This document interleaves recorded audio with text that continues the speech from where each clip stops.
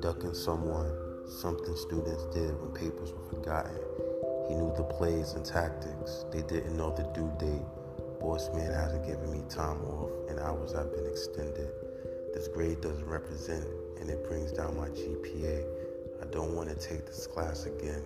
Then the facial expressions and body language, mimicking confusion seen on sitcoms and movies, parked on neutral faces, cursing, shouting, raising eyebrows, who stand in solidarity with their fleshly organization, gathering saliva, waving arms and unblinking eyes, and squash premature victory with a gallant walk to the door and a bolted agreement signed by the students before the first assignment, drawing upon ideas and studying conscious and unconscious movements in straight-faced books, holding controversial thoughts and paragraphs to progress in life, which he deemed unknown and meaningless.